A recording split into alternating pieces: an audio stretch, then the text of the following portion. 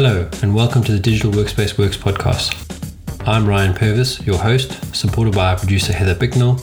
In this series, you'll hear stories and opinions from experts in the field, stories from the front lines, the problems they face and how they solved them, the areas they focused on from technology, people and processes, to the approaches they took that will help you to get to the grips with the digital workspace inner workings.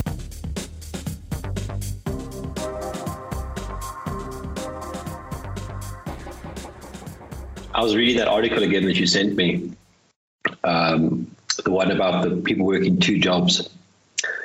And I was just thinking, how do people have the time to do that? But I suppose it's, I guess it's, if you got the opportunity, you take it sometimes. You maybe need the money, maybe it's moonlighting works, I don't know. Yeah, I'm pretty excited to talk about this today because, I don't know, it just seems like a fascinating thing, a phenomena that people are doing. And they say, so this was a Wall Street Journal article that came out a few weeks ago talking about remote workers who are working two full-time jobs. And they said the people they talked to range from different industries, finance. Apparently it's a big thing in tech. I mean, no surprise, I think, that people are like growth hacking and, whatnot. But essentially people are finding two salary jobs, and a lot of them say they're not working more than 40 hours a week. And of course, their employers don't know about each other, or people have to be very secretive, even with family and friends, to not reveal the two jobs in case they get caught out. But yeah, I mean, it does sound exhausting, doesn't it? Well, look, I can understand and it depends on what these people are doing, what the kind of work is. I could never really work two jobs because I'm involved in so many meetings and so many face-to-face things that the only work I could do is a second one. Because that's what I looked at, like, how would I ever do it? And I don't see the space, because you'd have to be working late nights and early mornings and all that sort of thing. But if you're a knowledge worker who, and I mean, I just see these guys in various corporates, they spend the whole day, but they don't really do anything the whole day. They look like they're busy in an Excel spreadsheet, but that Excel spreadsheet hasn't moved, for 3 hours. Meanwhile, they're on Facebook on their phones or something like that, or, whatever the thing is. I can understand someone like that getting away with two jobs. And potentially the one job pays the bills, and the other job is the cream. It pays for whatever else they need. There's a lot of those American movies where you have the single person who's running job to job to job just to pay their bills. And they're working three jobs in a day, but they're not all 8-hour, 9-hour jobs. They are sort of shift or part-time roles. That I could understand. Yeah, I was laughing. Yeah. Sorry, go. No, go ahead. No, I was saying, because I think I sent you the 12 rules for working two remote jobs link afterwards. So we can go through that as well. Yeah, no, for sure. And there's that website, Overworked, where someone is offering advice for how people can get away with doing this. But, working two jobs, right, that is nothing new. I mean, I personally, when I was younger, I had a period where I was working three jobs. I think it amounted to like 60 hours a week, which was a lot to juggle. But that, when you're not a full-time employee and whatnot, like, people have to do that to pay the bills. But I think there's a certain, I was kind of looking for reactions on this online because I was just curious to see what the takes were out there. And I think there's a certain group of people who's sort of appalled by the lack of the loyalty or like the morality question in this. But going back to the Overworked site,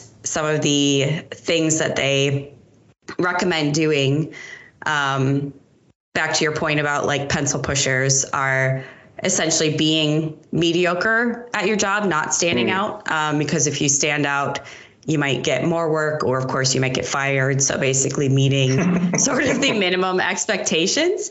And not falling in love with your job, not really getting too close with coworkers. And I think, and then the other thing was needing to have a clear reason why you're doing it. And I think that's kind of probably the key thing, right? If you don't have a clear motivating factor of, obviously it's for money, but it's like, what are you using this money for? Why does this money matter to you? Why is it imperative? Whether it's paying down debt, buying a house, whatever that is for you. But yeah, if you don't have that clear reason for yourself, then it is just a lot. It's stressful. And someone like, you know, it's like living a double life, like a secret agent where the two sides can't know about each other. And yeah, the Zoom meeting thing, people being on two Zooms at once and unmuting on one and, you know, hoping that they don't get called on in both meetings. And it's very, high stress. Yeah. And I think, I mean, depending on your situation, you may have multiple devices. I mean, you know, if I look at my work machine, which is my high-low machine, then I have my personal machine. And I mean, I use the same machine now. Everything's on one. But there's times when I mix up the podcast stuff with the high-low stuff, for example. So I use Calendly to book stuff in my diary. And usually that books it in my high-low diary. It books in all my diaries, actually. But the Teams details is from my high-low account.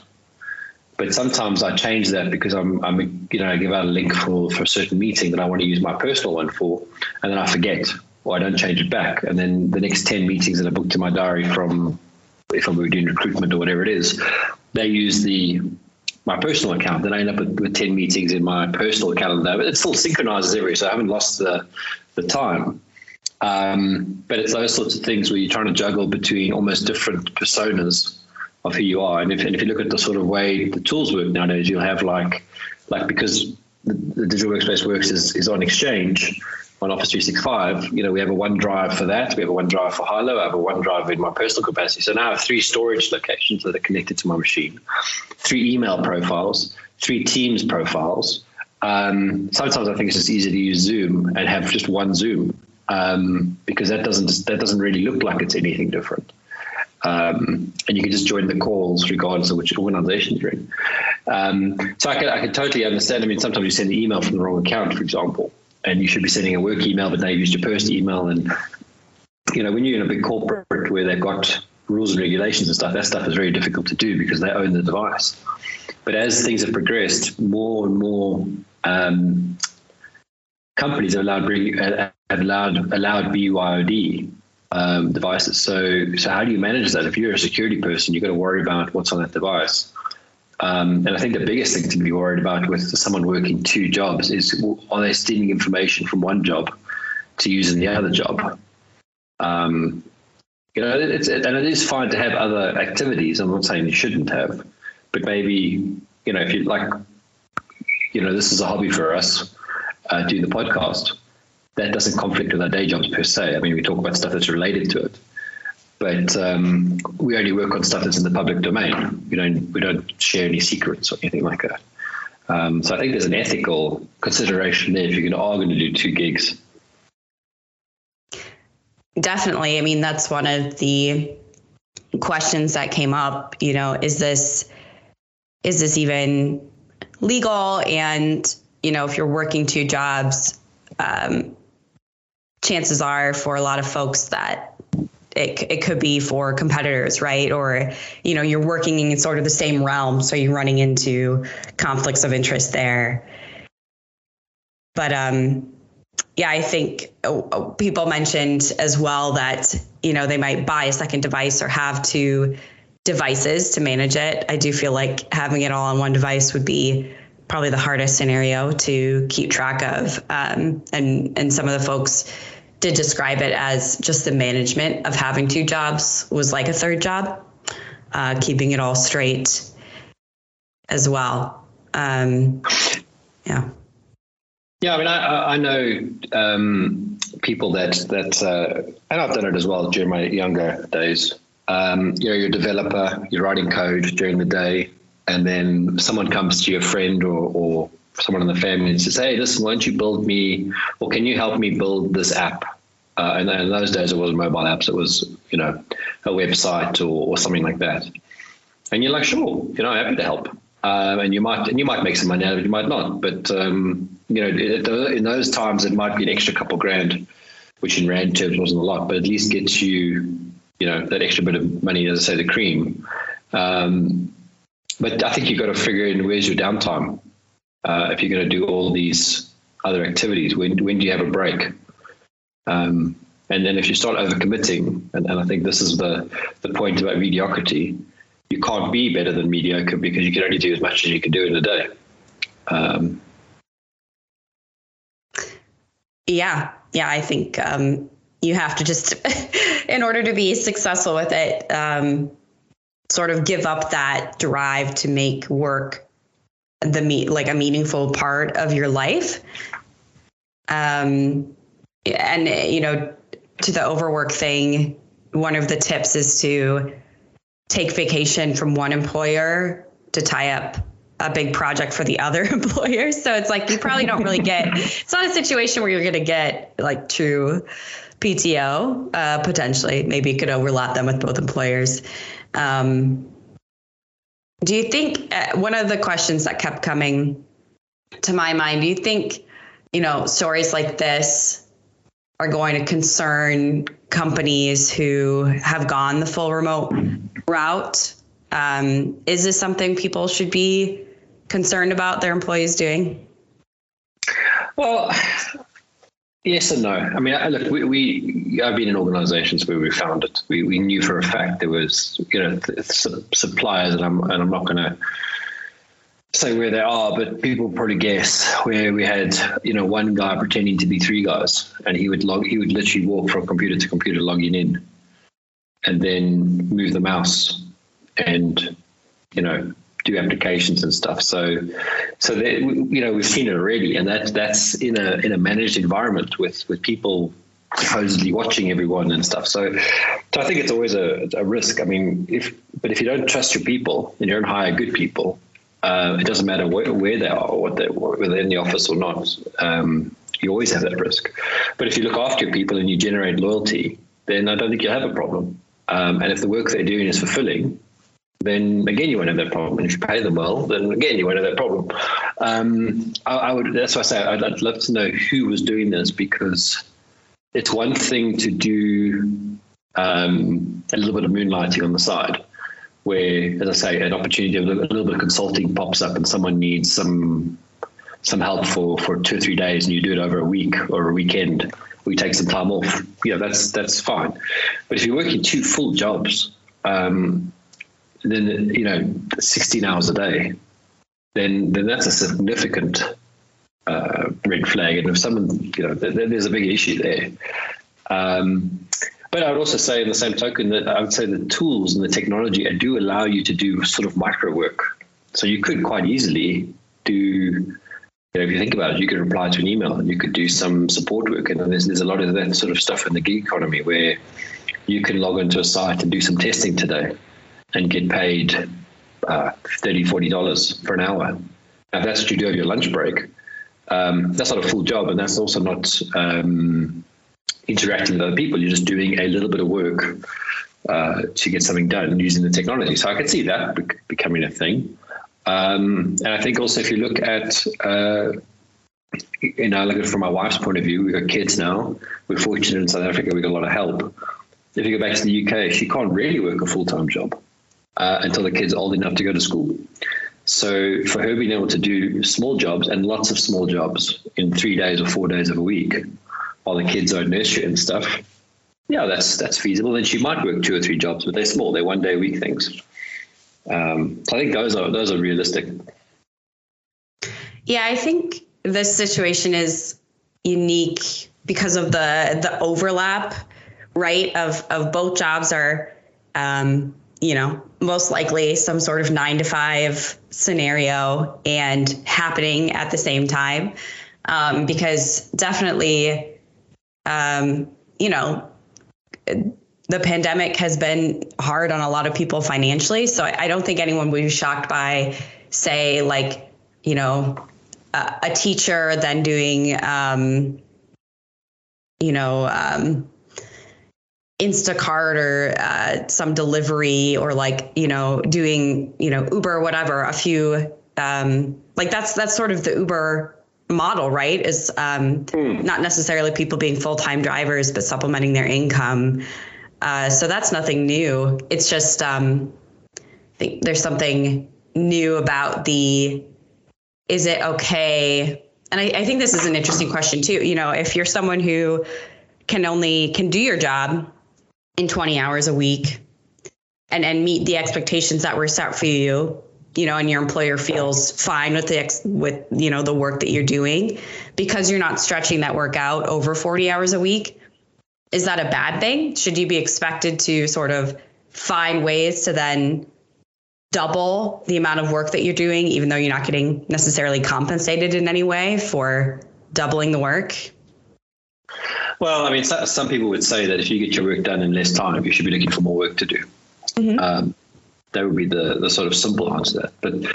But you know, it's like how, I mean, I've never had that experience in an organization I've worked in, that I can get all my work done in less time.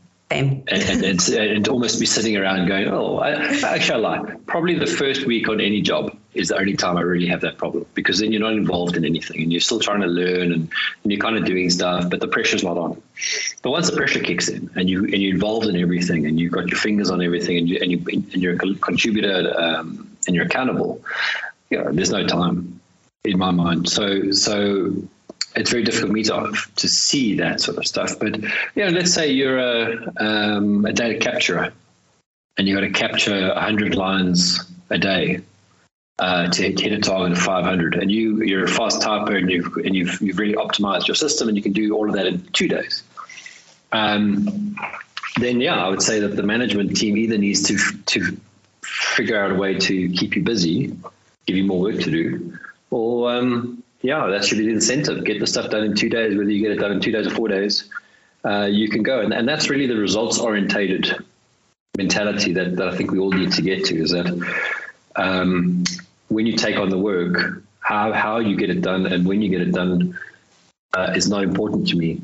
But as long as you meet the deadline we've agreed, on or before, then that's the win. And I think that's where, I mean, I definitely see that happening for some businesses where they're really trusting their staff and saying, look, you know, as long as you are in touch at the right times and getting your work done, not really caring where you do it from or whether you're online all day. You might be a night owl, you might be a morning person. I know personally some mornings I get up, like this morning I got up really early and I worked 6-7 hours worth of stuff in 3 hours. So now when I sit on the phone the whole day, I don't feel that pressure, which I usually feel that, I've done 6 hours of calls today. I've still got 3 hours of work to do, which is the other part of this. I think overworked is something that you did see in another article, I haven't read it yet. I do think that we, rightly or wrongly, work too much because we're so connected. Yeah, there was that. I don't know if you had a chance to read the other article I sent you from the New Yorker, but that was basically talking about the sort of chronic issue in knowledge work of always taking an extra 20% on, and basically never being able to, catch up, and always being in that frantic state of overworking because there's like this need to always say yes to like just enough to be overly booked, right? To be too busy. I think, everyone are very accustomed to, right? Like everyone is moving a million miles a minute. No one can catch up. People are, routinely working more time. And that's just I think that's become the norm, not the exception.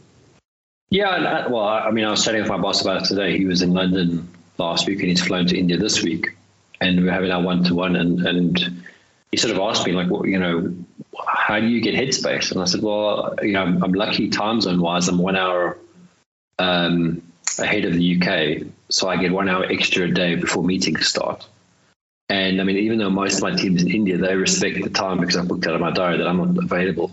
And I go and do my gym and I go for my walks and all that kind of stuff. And I think, and I listen to podcasts and whatever. So I get a chance to let my brain work through things. Whereas he gets up and he pretty much goes straight to his desk.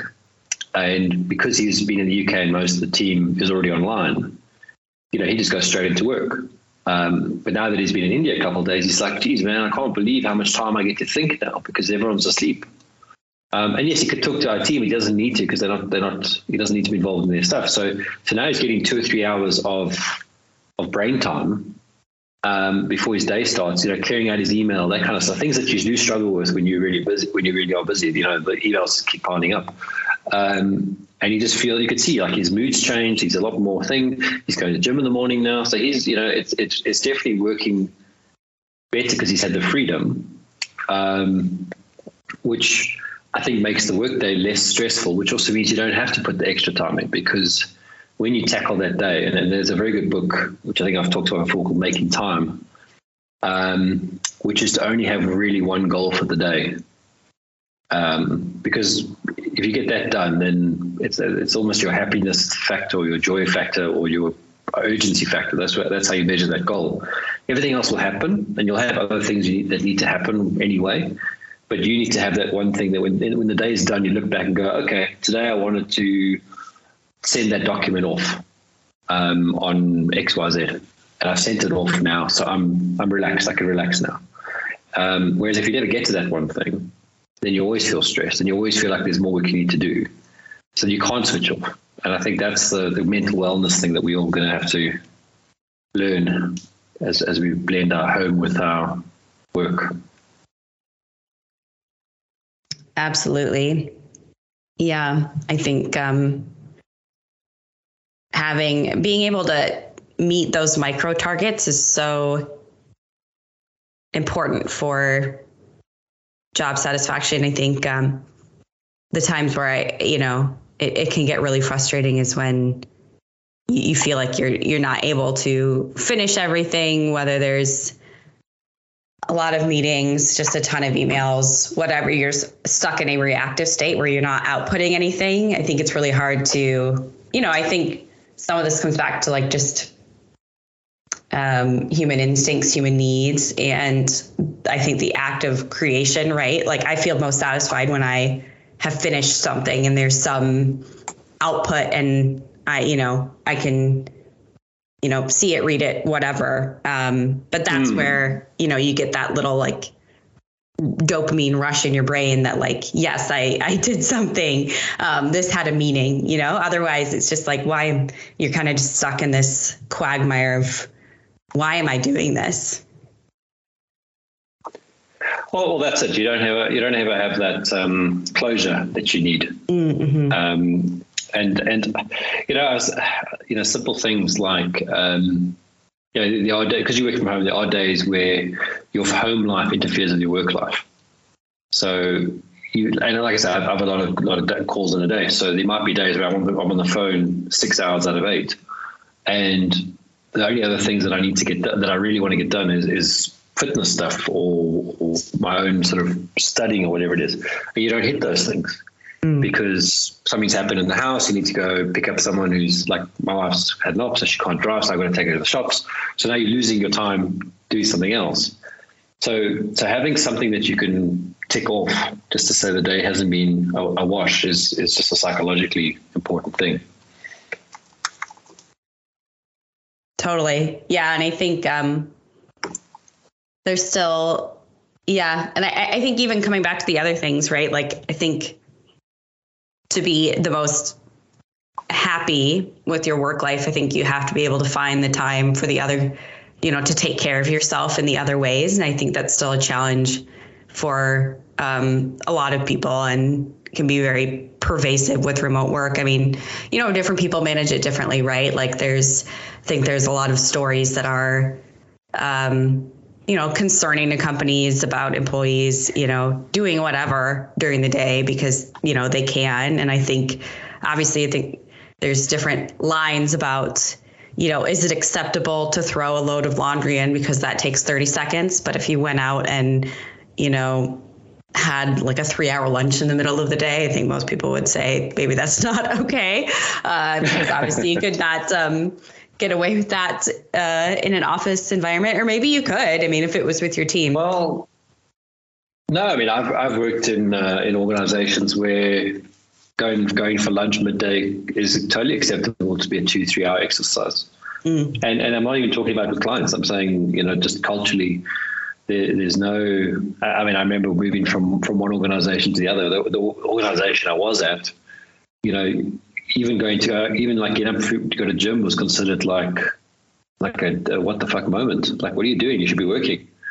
Or going outside to get lunch. Like, you got to go get your lunch, come back and sit at your desk and eat it. You can't go and enjoy and that was just the culture of who was around me and all that kind of stuff. And then going to this other organization, I got in at my first day at 7 o'clock in the morning and people rocked up at 10 o'clock. And I was like, what's going on here? This is different. And lunch was 2 hours, and lunch was everyone going together, sitting and having a burger, talking about other stuff, and then going to run their errands. And I remember saying to my friend who brought me into the organization, I said, is this normal? He goes, yeah, it pretty much happens like this every day. Like, when does the work get done? Oh, we're done. But you could already see the projects took longer. The amount of things that got delivered was less. And I'm not saying that the first organization was better than the second organization. I mean, I remember going to gym in the first organization, walking out and had 25 missed phone calls because someone needed to get something and they couldn't wait 1 hour, and it wasn't important. It really wasn't. So you I don't think it matters whether you're in an office or not. I think it comes down to culture.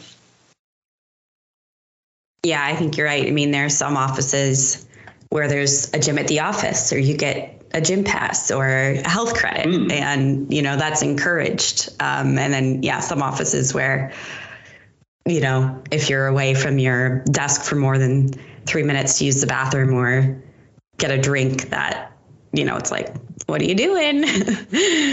Stop standing around.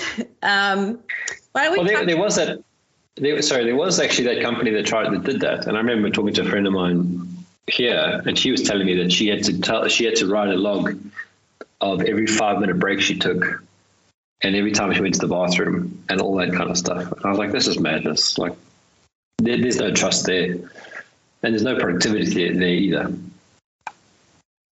I think it comes back to something we talk about quite often as well, is just being treated as an, autonomous adult with a certain level of trust. And I think, stuff like that, it's like, well, you lose that relationship a bit with your employer, right? Of, they respect me and trust me to, to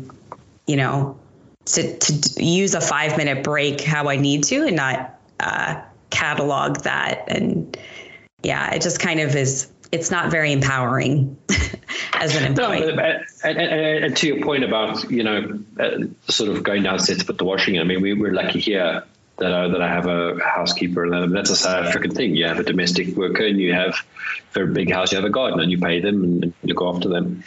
So I don't have to worry about that kind of stuff. But if we're in the UK, I have a cleaning service that comes in once a week for 4 hours. Anything else needs to get done in the house, I've got to do it. So, if I have a break of 5 minutes between this call and the next call, I feel nothing to shoot down, make myself a cup of coffee, to change the washing over from the washer to the dryer, and come back up again. And if I have a half an hour gap and my wife's out or whatever, I might just hang the washing, because at least that gets me outside. I mean, if it's not raining, of course, because it's very common in the UK. But it keeps you, you got to keep everything going. It's really the point. It's not like, and I do think people should go for a nice social lunch or whatever with a mate and all that, because it gets you, it does refresh you. But you shouldn't do it, to the point that you're doing more time having social occasions and less time doing the work that you're being paid to work. Absolutely. I think we can probably all agree there. So why don't we talk about that third article that you had sent about people feeling weird about seeing themselves on Zoom for so long? Yeah, the Zoom, what do they call it? Zoom dystopia? No, that's not the right word. Dysmorphia. Dysmorphia. Yeah, so that's an interesting thing. And I mean, I guess to summarize it into two things. One, I think in going to work, the effort people put into getting dressed for work is different to the effort they put into getting ready for a bunch of calls. And I'm very guilty of this at the moment, because I'll get up, I'll go do a workout, and I will probably go join my first call while I'm still in my sweaty gym clothes, because I've run out of time and I'd rather do the extra set or the extra thing than go and have a shower quickly. And then I'll spend the whole day, because I usually don't get a break till later on, and then I'll go shower. But because I'm not seeing people face to face, I'm not too worried about it. And I also, now the thing they were putting on the article is that people have noticed themselves in the cameras and been affected by how they look. So skin blemishes, bags of the eyes, whatever it is. I'm fortunate enough I stand far enough away from the camera that I can't see any of that stuff, so it doesn't really bug me. But I am conscious of it with other people. I've noticed how some people have reacted to being on cameras. In fact, I had to make it a rule with my team to turn the cameras on, because it was very easy to hide behind cameras off, especially when there was let's say a heated conversation. So interesting article, but it doesn't surprise me at all. No, and I think it came up a lot in remote education as well, with a lot of young people who and teens, sort of at vulnerable times for body image, just constantly seeing themselves on the screen. And I think, I think some of the apps I am curious now, like which ones allow you to hide yourself, because I think it's not Teams. Yeah, I know. And I wish, it's like I was imagining yesterday, like sitting in a conference room and you have someone across from you, and then there's like a little mirror next to them where you can always see yourself. Like, how distracting would that be? But that's essentially what we have going on here. And it can be just, I think it can be distracting. And then, it makes you worry about your appearance or what's going on in your background or whatever, in a way that you never would have to confront in that same degree in the office, because you're not constantly staring at yourself. And one thing they point out in that article, it made me think of my own sort of buying an external webcam, was that, one thing people are struggling with is that I think a lot of lenses have like a fishbowl effect, or like maybe, how you appear on the different, Zoom or whatever, your nose looks bigger than it does in real life, or whatever it is. Like, it warps your perception of yourself. I mean, just as if you were like staring into a bit of a funhouse mirror all day. But something I did not too far into remote working was get an external webcam, because the one on my laptop, first of all, it's at the bottom of the screen, so it's virtually impossible to get a flattering angle, and then the quality was bad. And with being on all of these video calls, I just found it honestly embarrassing that the angle and the quality, and I was always like stacking it on top of a million books to try to get like a normal level angle with my face. And yeah, I mean, that kind of stuff, it does affect you. Yeah. So I find with Teams, you can turn your camera off if you're sharing screen. Then it doesn't show you; it only shows who you're talking to. But if you expand the people on the screen on the other screen, if you've got two screens, then you still see yourself in the bottom right-hand corner. Zoom, you can turn yourself off, which I think is correct. In fact, the only option that Teams gives you is the ability to spotlight yourself. So then you can only look like you're talking to yourself, which I think is just madness. But I think you're right. So I typically use, everything's elevated for me anyway. So the camera is on the laptop, it's on an elevator. So it's almost eye level. Back home, with my standing desk, I've actually got the camera on an arm, so I can move it right to the middle. So it looks like I can actually look like I'm almost eye to eye with you, to what's on the screen. So, that's something that I always thought was quite important. That and light, having the light on your face as well, which I don't have here, but I don't think I need it here. But it does make me think that, I don't know if I ever told you, there's a book called The Future of Work. It's written, I'll have to remember what it's called. But they talk about the avatars and how you can have an avatar attend your meeting for you. And this is sort of the AR, VR sort of thing. And you can be in your pajamas and basically be joining in your business suit as the avatar. And all your facial recognition stuff will be done. And I mean, I don't know how far away we are from that. It's probably within the next decade. Depends on the cost of the units, but I could see that happening. We're certainly at the level, right, of AR avatars that are sort of cartoonish.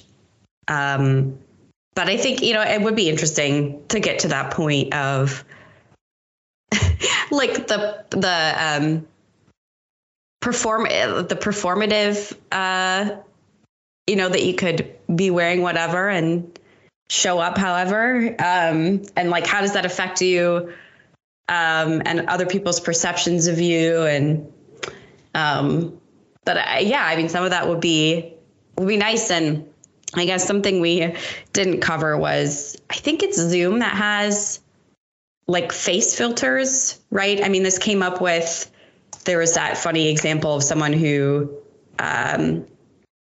logged into their daughter's Zoom or whatever and had like a cat face. But that's part of it too, is just, I think, using filters and how that affects your self-perception. Yeah, I was reading an article yesterday. There's a cricketer who's talking to his son from Sri Lanka, and they use, I think it's Google Duo, because they can make the funny faces. And his son's about 6 years old, so it's just the way of thing. And I mean, my son, with FaceTime, you could do it as well. You could put funny. There's all the emoticons you can put on your face if or the Apple ones. And emojis, yeah. Yeah, so you could be the dragon or whatever, and he goes mad for it. So when we used to phone my mom from the UK here to the SA, he used to get a kick out of just being a mouse talking to a dragon or something like that. It's just because that stuff actually works really well. It's, I think if it's done in a quirky, funny way and not meant to be serious, I think it's a good thing. But I'm still going to be old school, unfortunately, and maybe even 20 years' time, I'll still be old school and say you should be authentic to what you are. So if you're dressed in your pajamas, you want to join a meeting, look like you're in your pajamas attending a meeting, At least be, there's no need for the facade. Yeah, I think, and that's something that came up really early in this whole remote work thing, is just the people found it nice, right, to see people in their more authentic environment, dealing with real life. So I hope we don't necessarily lose that. Yeah, well, that's the thing, is we're not robots. And it's very easy to get caught up in being robotic. So, Yeah. I mean, it's. I think it's been a good, as much as people have suffered through COVID, I think it's been a good exercise too. It's really leveled some of the things up. Definitely. Well, I think that's probably a good note to end on. Yeah. Thanks, Heather. It was good to catch up. Thank you for listening to today's episode. Heather Bicknell is our producer and editor. Thank you, Heather, for your hard work on this episode. Please subscribe to the series and rate us on iTunes or the Google Play Store. Follow us on Twitter @the DWW Podcast. The show notes and transcripts will be available on the website www.digitalworkspace.works. Please also visit our website www.digitalworkspace.works and subscribe to our newsletter. And lastly, if you found this episode useful, please share with your friends or colleagues.